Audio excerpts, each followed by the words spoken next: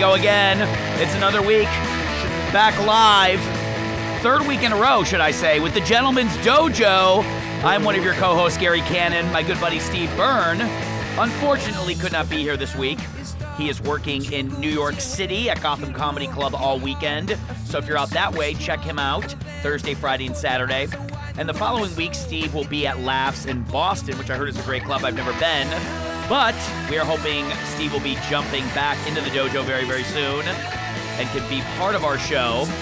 But I know Steve is not here today, but we have another Steve. That is, I just cut that music very quickly. We have another Steve that is joining us. Nice fade out.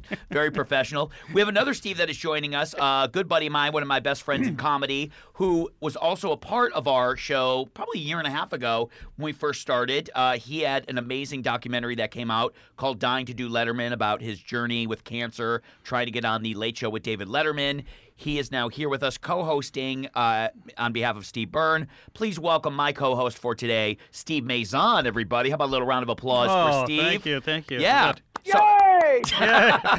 And by the way, I'm very excited because here's what's great. The fact that Steve Byrne is not here is a bummer, but Steve Mazan is a big fan, as well as I am, of our guest today, who I'm so excited to have on. I'm so excited that he agreed to do this because both Steve Mazan and I are such huge fans of his, listened to him for years and years and years, and the fact that he agreed to do this with us is absolutely amazing. So we would like to welcome to the Gentleman's Dojo. Because I have another gig July 4th. Let me give you a proper intro.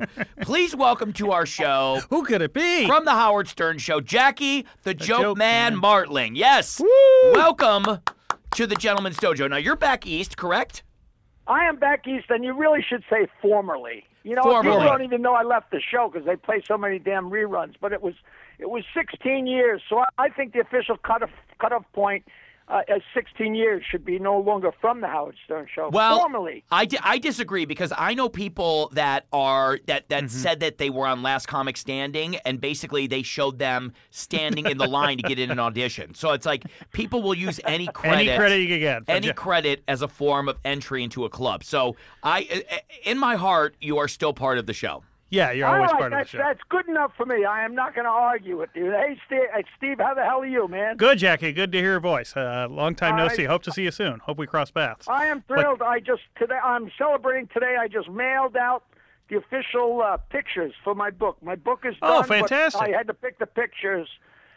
You know, it's really fun picking out pictures of yourself. Yeah? At least you get some control over it, right? So now, so you have a lot going on, which is absolutely, I mean, we have so many questions for you. You have a lot of stuff going on. And I know that you and Steve work together in Vegas, right? Yeah, was it Vegas or was it Detroit? I thought it was Where Vegas, was it? the Dirty Show. Me and Jackie? Yeah. I was on Jackie's Joke Hunt. That's what it was. In New York City, yes. You know what? Those weeks came and flew by. Oh, no, I'm sure you had so many. I couldn't believe it. Dirty joke shows. When I just saw that, 400 shows. 400? It was so much fun. Just filthy jokes, an hour of filthy jokes every week for fantastic. 8 years. Wow. And so that's right. You were out in Yes. New York and you did that show with him. But we have mutual friends because you've been out to Vegas and you've done the Dirty Show with Gabe Lopez and our buddy Phil. So there was that connection, but I forgot that you did. You know what's funny about the Joke Hunt I was on? Because usually people, they're like, oh, my God, you got this crazy story about Letterman and the cancer background and that kind of thing. We didn't even really get to my story. Jackie, I don't know if you remember this. I was on the same episode as the couple that had to get married immediately when they met. Do you remember that? It was like some show, Married at First Sight. Do you know that they're still married? Yes, I know. Those It's two crazy. People are still married. I think they're having a baby. You know, it was a guy that opened up for me one time, and like a year later, he calls up and he says, "I'm on a TV show. Can we come on the Joke Hunt?" And I'm like, "Sure." It was so one of those because usually you're like, oh, okay, we'll get to talk. I was more interested in that guy's story. I was like, who gets married at first sight, right? Like it's hard enough to be married to someone you love. You know, but the thing was, the girl was a beautiful. I'm like, you're gorgeous. gonna tell me you just showed up out of the blue and this is the broad they hooked you up with? I couldn't believe it. Exactly. Oh, so that's crazy. Oh, so they're still together. And still going. Yeah, they're still together today. So here's what's interesting. You have a brand new book coming out later this year, right? It's The Jokeman Bow to Stern, which is a very, very witty title, if I don't say so myself. And the foreword was written by Artie, correct? Yeah, who's we've become even closer pals. So many people say, "Oh, it's so good to see you guys getting along again." Yeah. He came on the show 9 months after I left. There was never any animosity or any turnover or anything. People have no idea. He's a good character. Isn't that just kind of the idea of the show anyways? This is probably something you created about the show. Is that you there is some pretend animosity, or there's drama, that you create drama about everything. It's what Howard's great at, and like I said, I think it's almost the idea. You're a comedian, you love to give people shit. That just becomes the thing, right? Like it didn't matter if there was any real animosity. He blows things up, but he blows things up so much that the people take it to the next level on their own. It's kind of interesting. Yeah, right. It's a whole animal. I meet people and they insult me just because they think that's what Howard would like them to do. Of course. Sure. So you guys have definitely. Who do you still talk to, or who do you still keep in touch with from the show? Well, I'm in touch with John somewhat, but he's way out there. Me and Billy are in pretty constant contact, and Billy West and Fred went to lunch a while ago. And Howard and me, insult each other via email once in a blue moon. We send happy birthday texts, emails rather. And I went to lunch with Robin about a year ago, but it's very sporadic. Very sporadic. You know what I mean? Was it just, listen, there's so much stuff about you out there. You're very open about, the show and the relationship that it was to you and all this other good stuff. Was it just a kind of a kick to the balls when you didn't go to the wedding, when you didn't go to his big birthday show? That was an absolute kick in the balls. That was not theater. The fact that I wasn't invited to the wedding, and he had a 60th birthday show. And right. We were on his channel on Sirius XM, and Sirius XM threw him a 60th birthday show and a birthday party. And me and my partner on the show weren't invited. You wouldn't believe, I got about 30 texts from people saying, "Can I be a +1 at the party?" And when I told them I wasn't invited, they say, "Come on, you don't have to bull crap me, Yeah, like, give me a real we reason. weren't invited, which is so weird, Yeah. What do you think the deep down reason was for that? Any idea? Like, do you you have want to know the deep down reason? It's because if I showed up at his wedding or that birthday party, if one person went up to him and said, "Howard, man, it's really great to see Jackie again," that would have wrecked his whole day. Wow. I know that sounds so petty, but there's got to be a reason. I never heard him. I don't think I ever fingered Beth. You don't think? Hopefully you will remember that. That was that same episode of the Joe contest. I'm not sure I could reach. But who the hell knows what the hell goes on? I had a good run. I made some money. I'm at the point now where I'm old enough that I'm not going to run out of money before I die. Of course, with my luck, I'll live to be 95. But what was? But I'm having fun. So, it seems like your attitude on it is still really good. There's no, obviously, to see what the show's become, but it still seems like you're in a great place and still actively keeping busy. You would not believe what it's like to be me. In one day, I get 5 reviews of that show, and they range from the show is so much better than it ever was to the show sucks since you left, and everything in between. And they're all listening to the same show. I'm like, right. Number one, they think I care. I never listened to the show when I was on it. I never listened to it. And it's no animosity or anything. I'm just not a radio listener. And it's very strange. I just, it was funny. I made the most money I ever made in my life the last year I was on the show. And then, according to my accountant, I did a 9/11 on my bank account. Oh, wow. Because I know that the criticism Artie had of the show was basically that, Howard's becoming this sellout now of putting people like Ellen DeGeneres on the show, who he clearly mocked and criticized for years and years, and he's becoming now one of those people that he always made fun of. What's your take on that? To quote Richard Belzer, physical science has not come up with a unit of measurement to express how little I give a fuck. But who cares? I'll tell you, the whole thing, if you looked at his book, Private Parts, and looked at the back, he says, here's the secret to being happy, and there's like 5 bullet points. And it's almost like he went right down the bullet points and did every one of them. He went Hollywood, he ditched the wife and got a trophy wife. You know, all the things he said don't ever do, he did. You know, Right. But so what? Yeah. Everybody's entitled to do whatever they want. Sure. You know, Sure. People say, "Oh, I'm always going to be married to my wife," and then they get divorced. Like, who gives a shit? You know. I also think, too, and people don't realize this, because when you have money, when you're at that stage of wealth in your life, it really doesn't make you that happy as much as you think it will. Like, you know, look at Johnny Carson was said to have been one of the more miserable guys in Hollywood. Right. I mean, you know, you could look at, like, Letterman. You know, what a recluse that guy's become. Yeah, I mean, you don't even listen see to him. me. Listen to me. For years, I would freak out every time I opened my wallet and there was $100 bills in it. I'd say something, and my wife Nancy, she'd say, "Jesus Christ, will you stop with the melodrama? Enough already." And I would always say, "Listen, I didn't have a penny. For 38 years, I was broke. I got my first paycheck in 1986 from the Stern Show when I was 38 years old. So looking in my wallet and seeing hundreds, that was a strange thing for me. Yeah. And I'll tell you, you know, when you don't have any money for that long, you always think, man, if I had a few dollars, I would be just the happiest camper. Yeah. And I'll tell you right now, it's like you got 5 problems on the shelf, and one of the big ones is money. And all of a sudden you make a couple $1 million. All you do is take that problem down off the shelf, and by the time you put it down, it's already another fucking problem right Right. in its place. Right. It's just No another money, no problem, problems. you know. Yeah. Yeah, it's always something, right? I mean, there's always an issue of some sort, and you know, it's not going to change your lifestyle. I mean, you know, Steve and I talk about this all the time. I mean, look at comics that have a pilot, right? And maybe the pilot doesn't even get picked up to series, doesn't even get the first 13 episodes, but they got a pilot, like a guy like Tom Rhodes or these other people. Like, how many people in America can even say that they got that far, especially in this cutthroat business? You can't compare yourself to people because you would go nuts. That's the secret Right. to happiness, is to not compare yourself to anything, because you just go berserk. You know what I mean? Well, that's the crazy thing when I was about on the show, I used to go, well, I'm stuck on the Stern Show, and here Yeah. Richard Jenny got a pilot, and John Mendoza Right. got a pilot, and then all of a sudden they got a show. But a year later, they lost the show, and I'm still on the Stern Yeah, Show, you're making still- twice as much as I did the year before. Well, So, you know, the grass is always greener. You know what I mean? And you spent, was it what, 15 years, like full time on the show, right? It was just so great. It just went on, and I'll tell you, I enjoyed every second of it. When I left, it really was, you know, I wanted more money because I was earning it. And believe it or not, it was not about money as much as it was about fairness.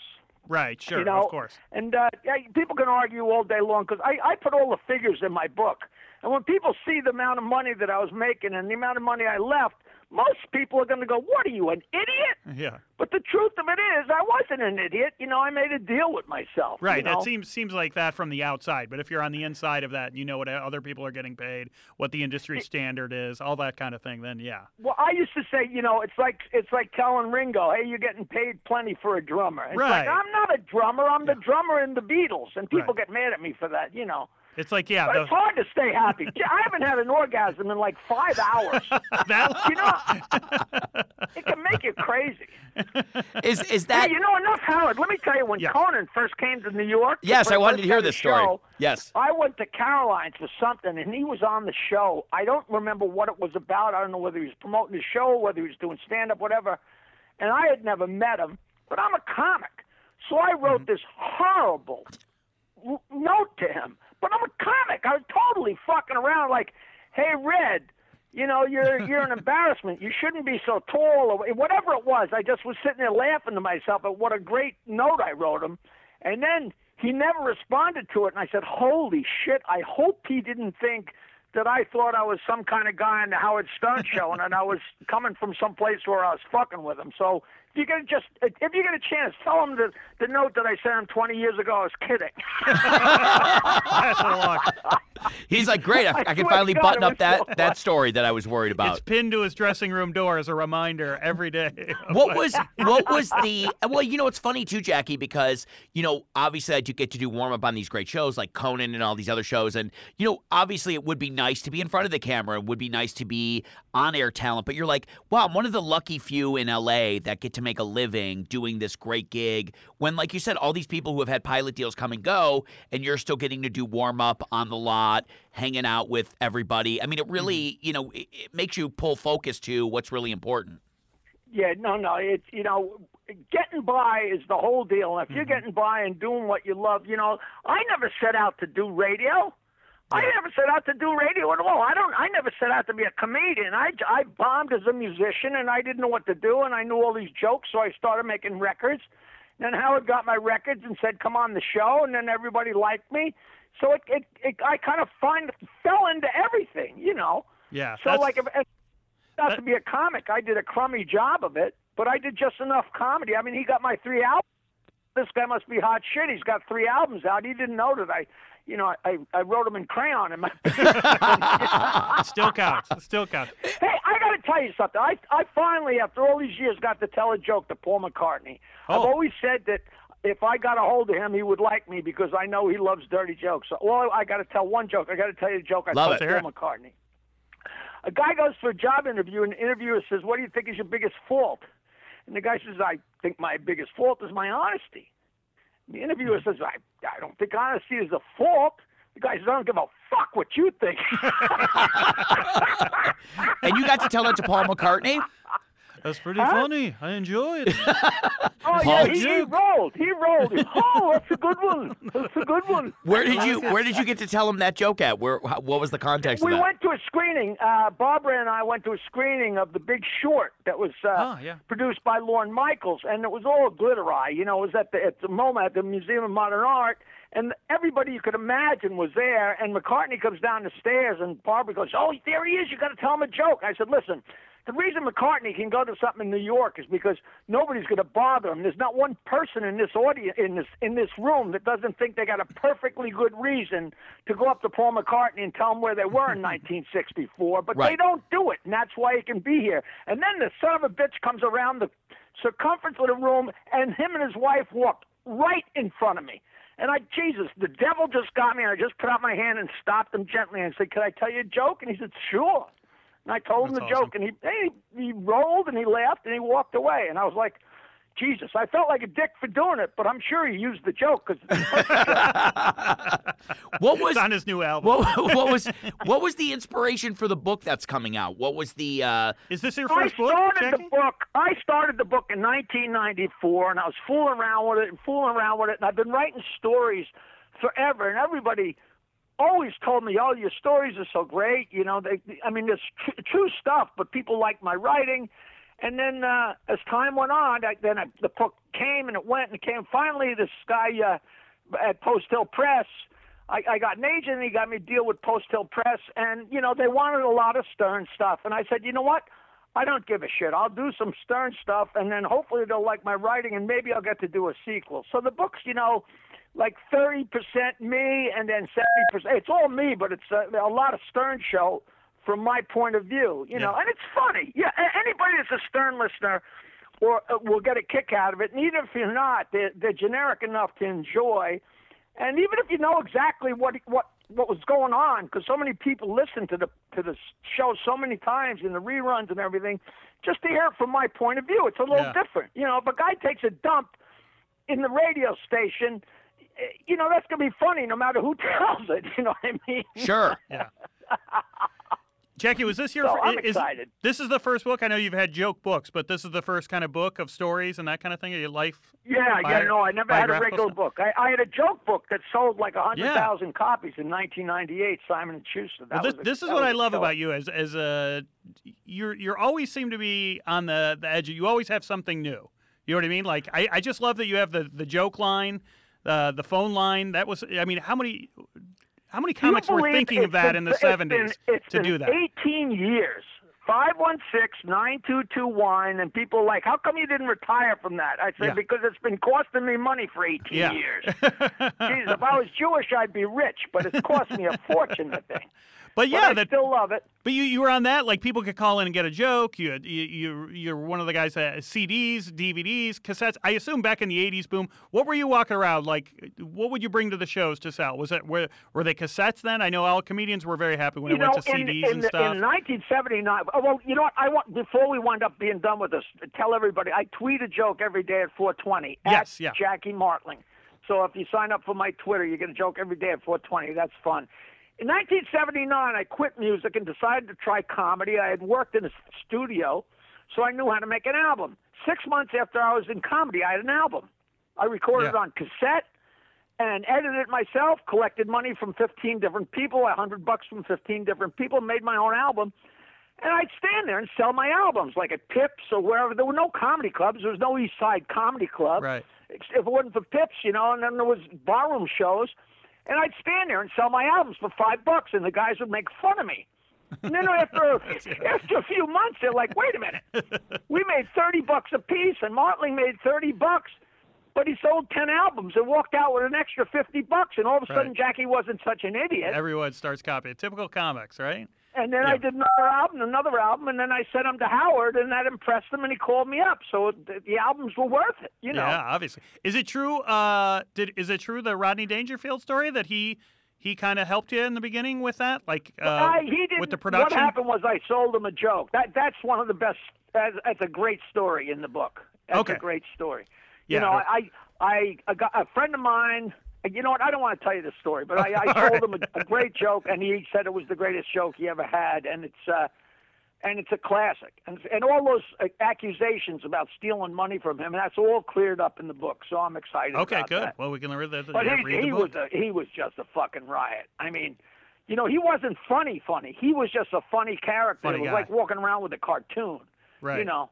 And so, I'll tell you, one of the funniest things he ever said in his life, we're in Fort Lauderdale at Easter time in 1980, and there's like girls in bikinis, 20 deep wherever you looked.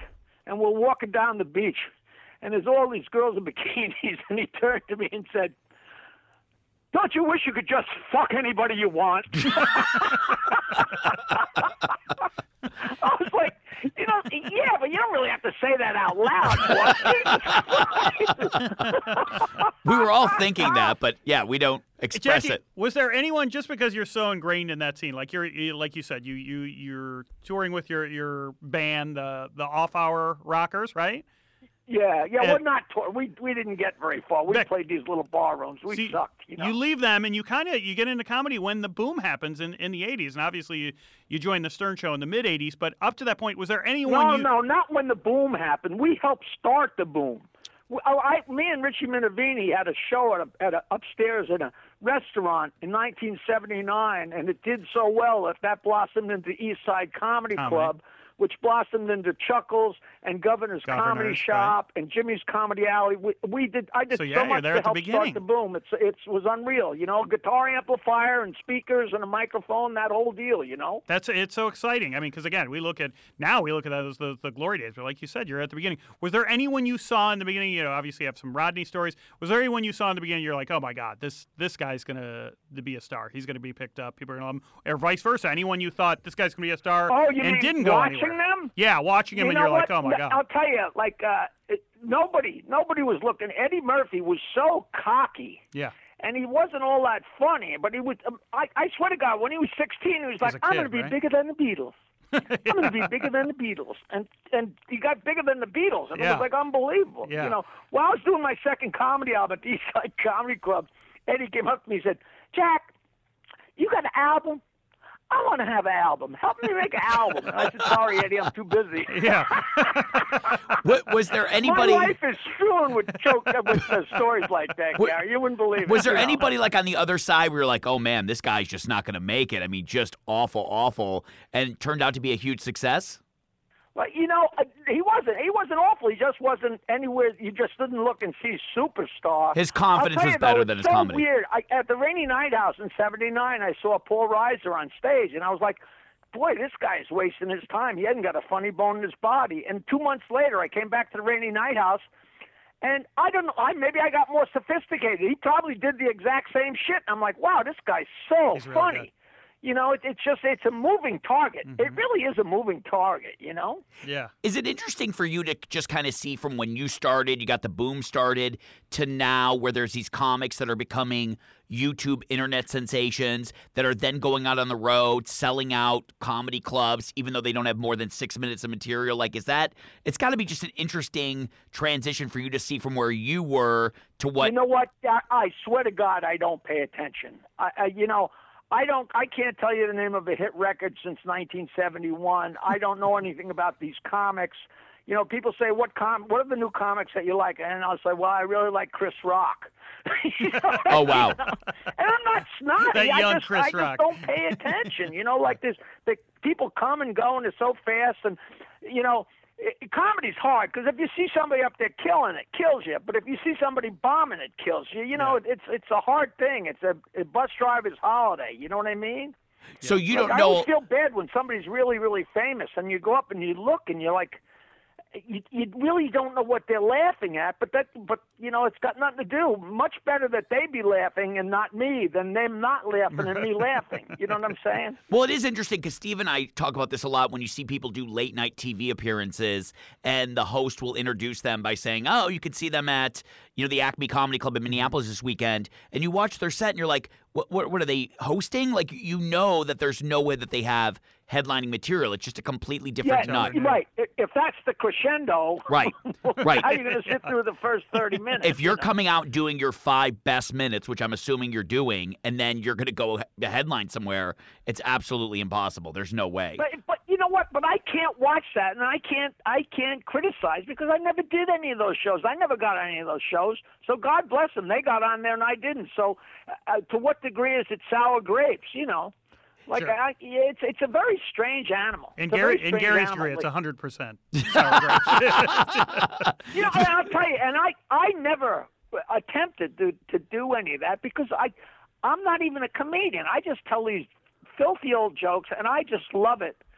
But it does drive me crazy that I've never been on any of the cable show, had my own cable show or anything. Jackie, because they have tried every fucking thing under the sun to make people laugh on cable TV, and I've been destroying audiences for 40 years. Sure, I'm telling old stupid jokes, but so what? I'm people getting love the job done. Yeah. I'm not up there to to educate anybody, to make them smarter, to make them think. I just want to make them laugh, and people. Very often, people say that's the hardest I ever laughed in my life, and I'm like, "Well, tell somebody." Spread the word. Get a job at Hollywood. You, Jackie, I actually met you before I did the joke hunt. I was on Live at Gotham, and you came to the after party, and you know what, Steve? I was sure that I had met you at Gotham. Yes. So you came up and said, hey, great job up there, blah, blah, blah. And I didn't recognize you at first. You're much, if you allow me to say, you're a much more handsome man in person than I had expected. Whoa. Yeah. And so I didn't recognize you at first. I don't like you saying that, but if you want to do me a favor, you could please say that again. So you walked away. Steve, who were you on with? I must have been there to see somebody. I was probably there. I think I was with Danny Aiello, right? The guy from The Sopranos. I can't think of his name. He was hosting. He was the host that night. Yeah, he used to book Riviera. He was Sopranos' brother-in-law. Sharippa? Sharippa. Steve Sharippa. Yes, thank you. Yeah, Steve Sharippa booked me at the Riviera for like 8 years. Yes, yeah, right. He was running the Riv forever. But anyways, you came up, he's said a very good pal. Said he's nice a job. Good guy. And then I found you again because I was like, oh my God, that was Jackie, and I'm such a huge fan of yours. So it was so nice for you to say that. But it was great. I have a question about your music career. Looking back now, so you've had this amazing career, just like Gary said, just to be involved with one of the greatest comedic shows of all time for as long as you were, and to help mold it. But looking back, just because you got started in music as well, would you have rather been looking back a music star? Or the biggest comedy star? You know what? I didn't have the chops to do music. I wouldn't change anything. I mean, what band, if you weren't in the Beatles or the Eagles, what would it compared to being in the Stern Show? And even them, I mean, we really were at the pinnacle. I mean, to this day, if I'm walking along talking, somebody turn their head spin around and say, I know that voice. Right. You know what I mean? We were, even if you're in a rock and roll band and they play your songs 5 times a day, that's nothing as compared to 5 hours. Hours, not that people were hearing me for 5 hours, but they certainly heard me chortling and acting like an idiot for 5 hours. Yeah. It made New York such a small town. If I was late, I'd be riding along an expressway, and on every side of me, the windows would be open. You asshole! Get to work, you fucking asshole! You know what I mean? That's the Long Island Expressway going to the biggest city in the world. Right. It was just so stellar. Yeah, there's nothing to compare to that, right? It does sound like you are still going out and doing some stand-up dates I saw on your schedule.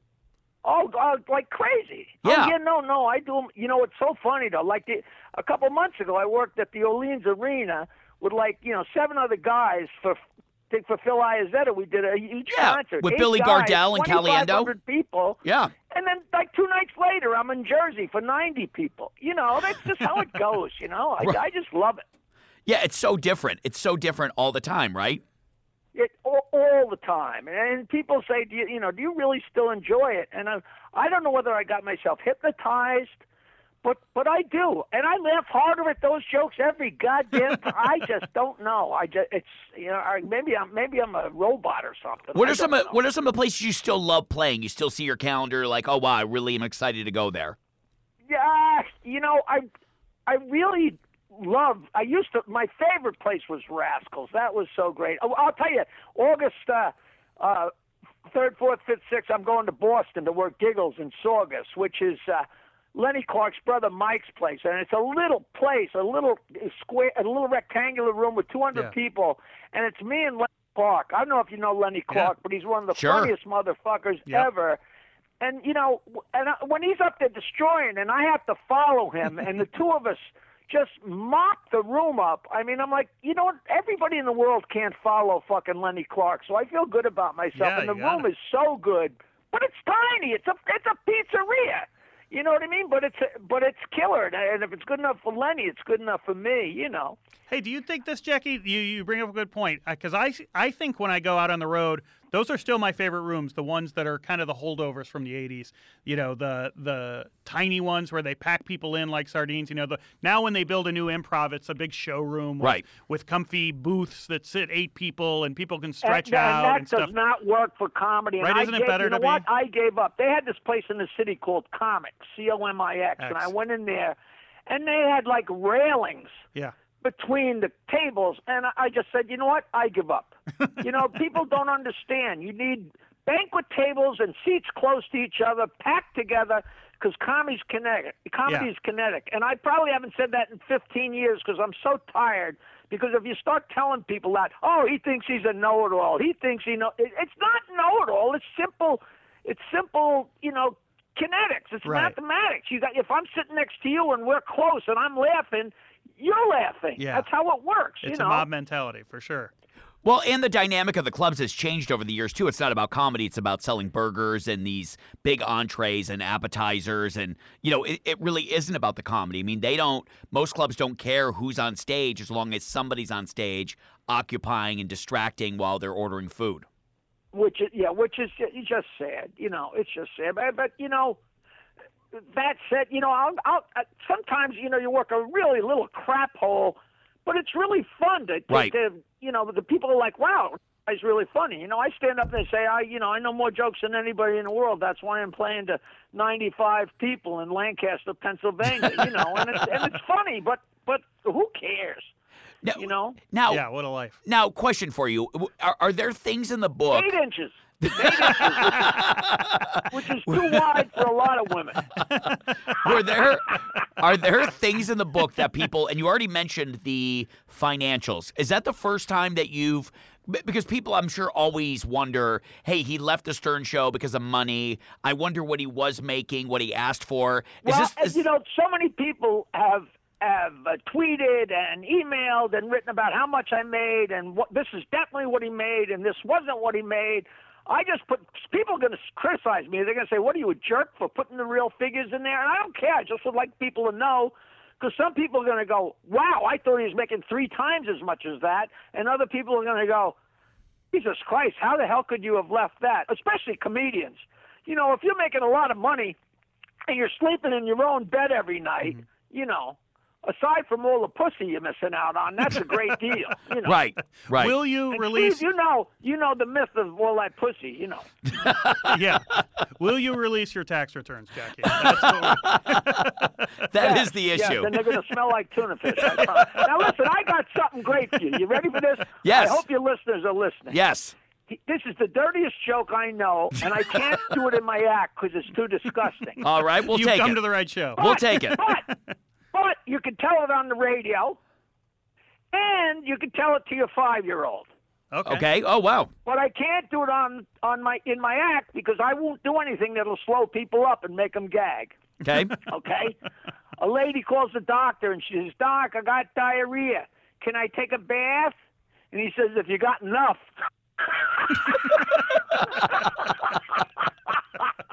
How is that? It's one for all ages. I got to tell you. That's a joke for the ages, all ages. Give us a couple more of your favorites. We want to hear a couple more of your favorites.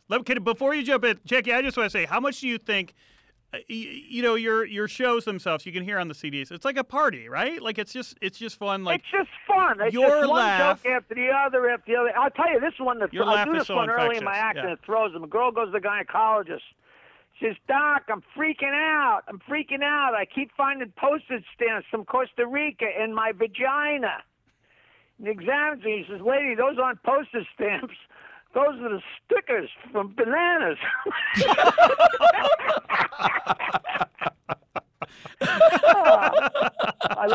My closing joke, it's the oldest joke in the world that gets the biggest laugh in the world, is a cab driver picks up a nun. And he looks in the rearview mirror and he says, "Sister, you know, I just fantasize about being with a nun." She says, "Yeah, you and everybody else." "You Catholic?" He says, "Well, yes, I am." She says, "Pull over." He pulls over and she gets in the front seat and gives him the best blowjob he ever had. And she gets done. He says, "Sister, I got to tell you something. I'm not really Catholic." She says, "Yeah, my name's Ralph. I'm going to a costume party."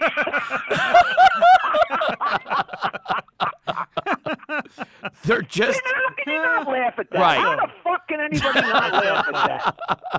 Right? so funny. So many. How many jokes do you think you have? Did you ever try and keep a total? Yeah, what's your thought? No, well, in my act, I think I do like 150 or 200. You know, people think it's 1,000 because I go so fast. So quick. You know, but as far as how many there are, I mean, we did Jackie's Joke Hunt for 402 episodes, shows. Yeah. But that doesn't count. There was a lot of repeats. I'll tell you. No. Do we lose him? Jay. Thank God we did. Right before the punchline. I think we lost I'm not him for a Catholic. second. That's okay, and he disappears. we don't get to hear. I got to tell you, I know he's going to call right back Yeah. in, but I mean, just such a amazing story from like start to it was finish. great. I mean, Listen, it's Oh! easy. Hey, Hey, he's back. we lost you again. Coming back. All right, here we go. Jackie fucked this all up. But I just Yeah. F Jackie. F Jackie.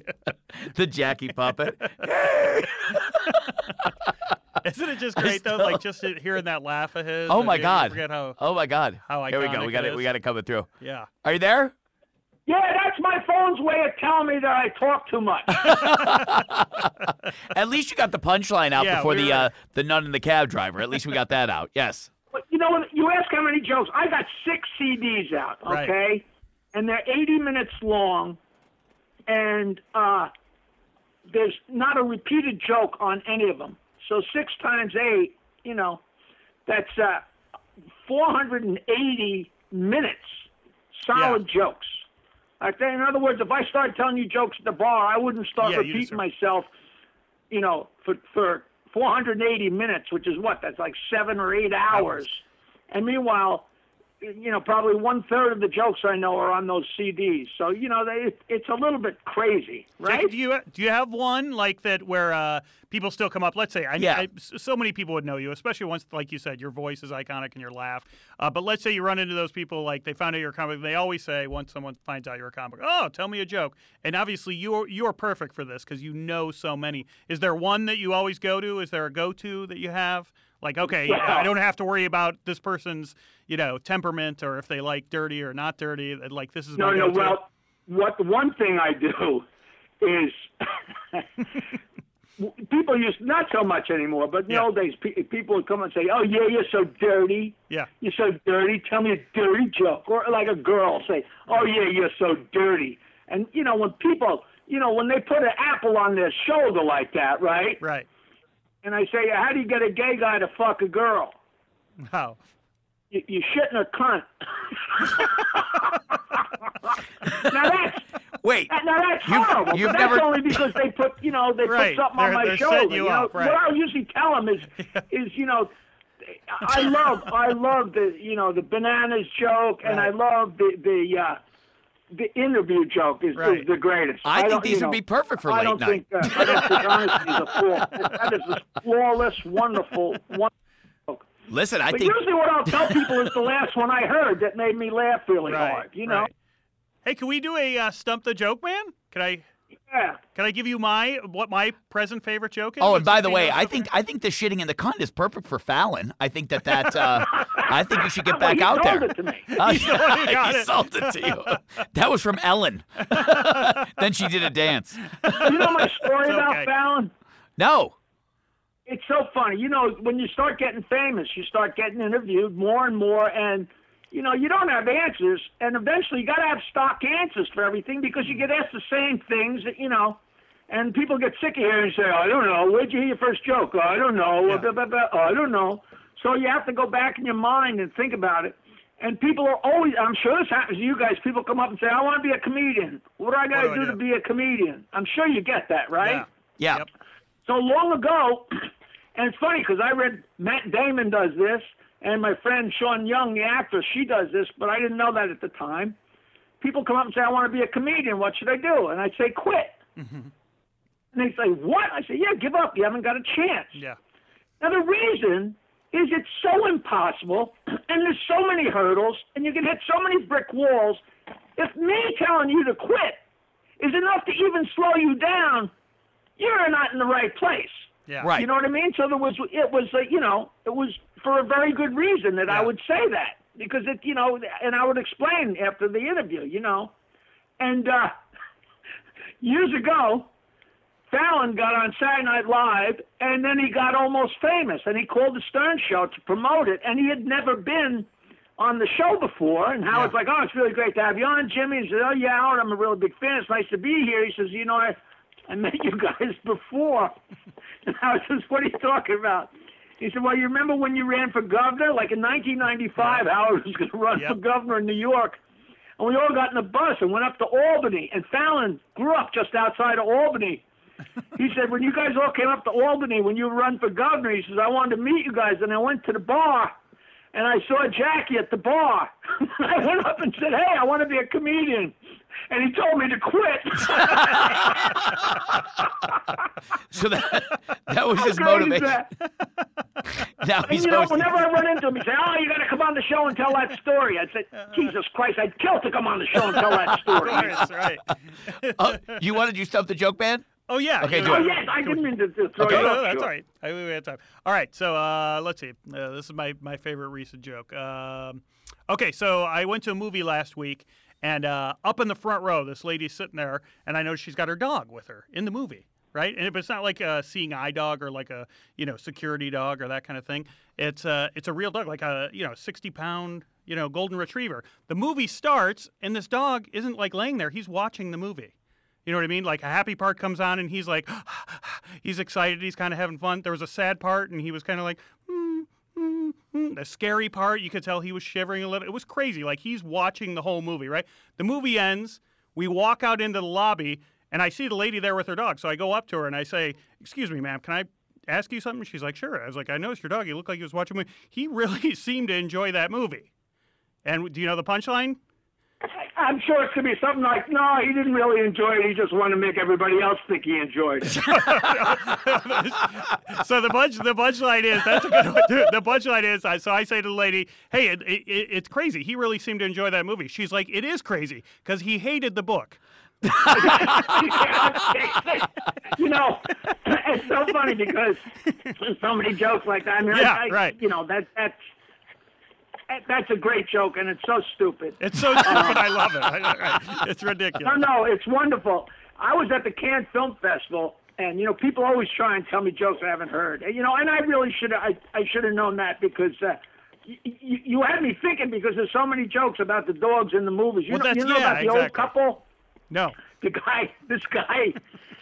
guy's friend calls him up. And he's a down-and-out musician. His friend calls up and says, hey, listen, I'm making a movie. I need some music for my movie. I'll pay you money to make some music for my movie. He says, oh, that'd be great. So he sends him, he says, I don't need, you don't need to see a movie. I just need some background stuff. Just send me some tracks. So he sent it.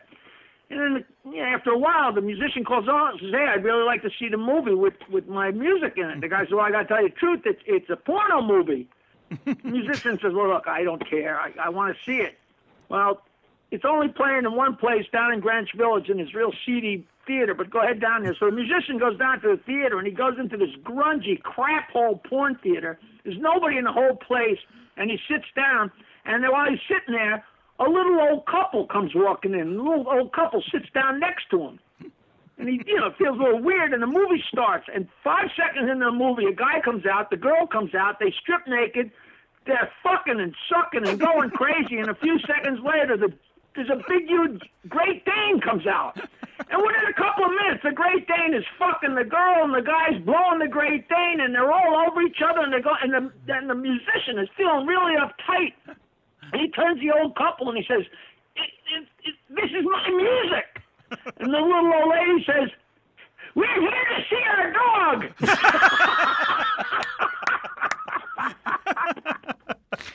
That's the worst joke ever.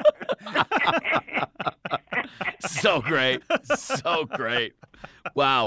So I was thinking that's where your joke was going, so I wasn't thinking about what the end was. I'm thinking, how the hell's he going to twist it into that? Plus, I'm sure you've seen this because you did the Stump the Joke Man forever, and everyone takes a joke, and again, this is what you're amazing at, takes a joke, and then you kind of make it your own, right? So the details change a little bit. Like if it was just, a stock and probably read the same way every time, you'd probably know where it's going. But everyone, sprinkles everything different, right? Well, Gary, all this is, it's the classic game of telephone. Yeah. You know what I mean? You fill in what you don't really remember. Right. And I'll tell you, as early, in like 1975, when I was playing in a band, we told jokes in the band. We were two-man act that played songs and told jokes. And we told so many jokes that people would always come up to me at the bar and say, I got a joke for you. Yeah. And I'd say, yeah, well, I'll start from 10, and by the time I get to 0, if I don't know the joke, I'll buy you a beer. And I never bought anybody a beer because I got to the point where if a guy says, an Indian and a priest are going down the river in a canoe, within a couple sentences, I realize it's one about the rabbi and his daughter going to the hotel. You know what I mean? Right. You see the parallels You so see the fast. the same The thing. mind just zooms to the end. It's a stupid talent, but I just know how to do it. Yeah. Of course, that's pretty stupid to say after you just got me with the oldest, greatest joke in the world. And by the way, every joke in the world, then somebody will come up and say, "Why the chicken cross the road?" And I'll go, "Fuck! I got a brain for it. I know this one." Jesus Christ. Hey, what's the sitcom? By the way, you were talking about the sitcom as well.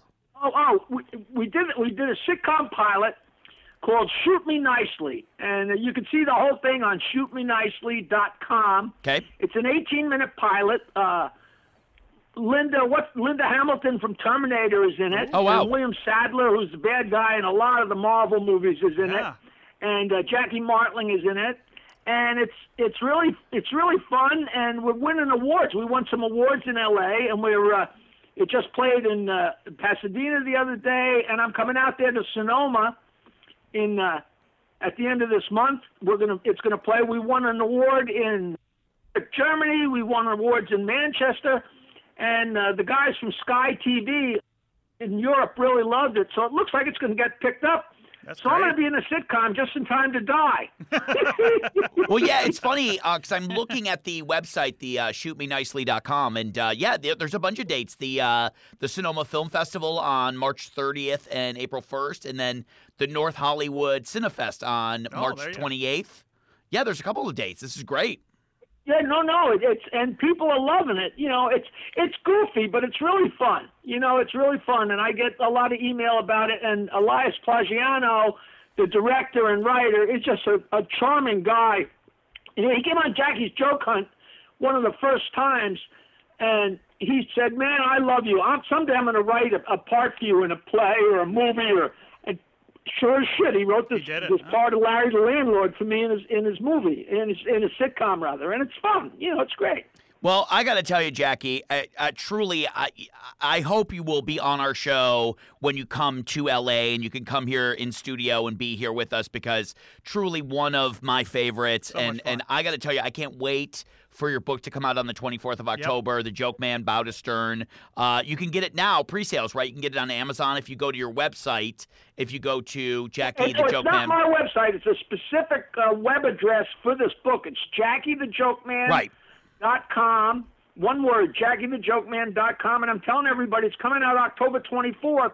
So if you have friends that are Stern listeners or old Stern fans or old Joke fans, it's the greatest Christmas present in the world. You order 5 of them, it comes in the mail, boom, you got their whole Christmas taken care of. You Look can at go that. out and get laid, get drunk, One smoke click. some Shopping. And still every day, 420, the Jackie Martling joke of the day at Jackie On Martling. Twitter. Yeah, at Jackie Martling. It's really fun. Listen, tell Conan I would kill to come on the show. I would love. I don't know what kind of credentials I would need, but I would love doing the warm up. I send my love, no matter what. I would love doing the warm up and announcing that you were on the show promoting the book. And by the way, 516-922-WINE, which I always still laugh at because when Richard and Sal do prank calls, they leave a number. It's always this number that they leave. They always say. Over the 15 years, all those years, once in a while, some idiot be on the phone, and I put the number down, and Howard go, you know what, you're a really good guy. I'm going to give you my home office number. I want you to call me. We must have given out that number 50 times, and we would just pee ourselves every time. I got to tell you, I just to hear your voice over the phone, and I'm so excited to meet you in person when you come out to L.A. Steve's obviously had the pleasure of working with you and being on your show, and I got to tell you, we get to do this podcast every week, and there are some that I look forward to more than others, and this was one that I was so excited about since you agreed to it a couple of weeks ago, and I can't say thank you enough for being part of this. So Listen, I love Steve. Do you remember what number Joe Cunt you were on? Ooh, gosh, I don't. You know what? It just came up in my memory, so I know it was like 3 years ago. Well, when you that know, happened. I'm going to look it up because I'm going to put it in my Dropbox and send you a link to it so you guys can listen to it. Oh, we'd love it. That's great. Yeah, We would love it. Yeah, that would be because fantastic. I remember I was in the car going somewhere and I was trying to listen to it, and I remember when you were on it. I was so envious because I was like, oh my God, this is so cool that you got to do that show.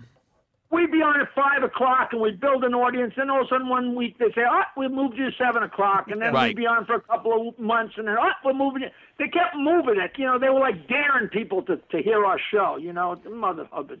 Well, I'm excited to read the book. I'm excited to see it, and excited to see what happens with the sitcom, and I'm so excited about this pilot thing that you got going on. You're going to be out in Sonoma. Again, shootmenicely.com for that. And again, go to Jackie's website, which is JackieTheJokeman.com for his book coming up out on October the 24th. So, Jackie, thank you again. I appreciate all the promotion. I would definitely come in there and hang with you. Would love it. We'll have some fun. Would love it. I'm going to send you a pile of my stuff. I got your street address, right? You gave me your street address. Yes, I did. Yes.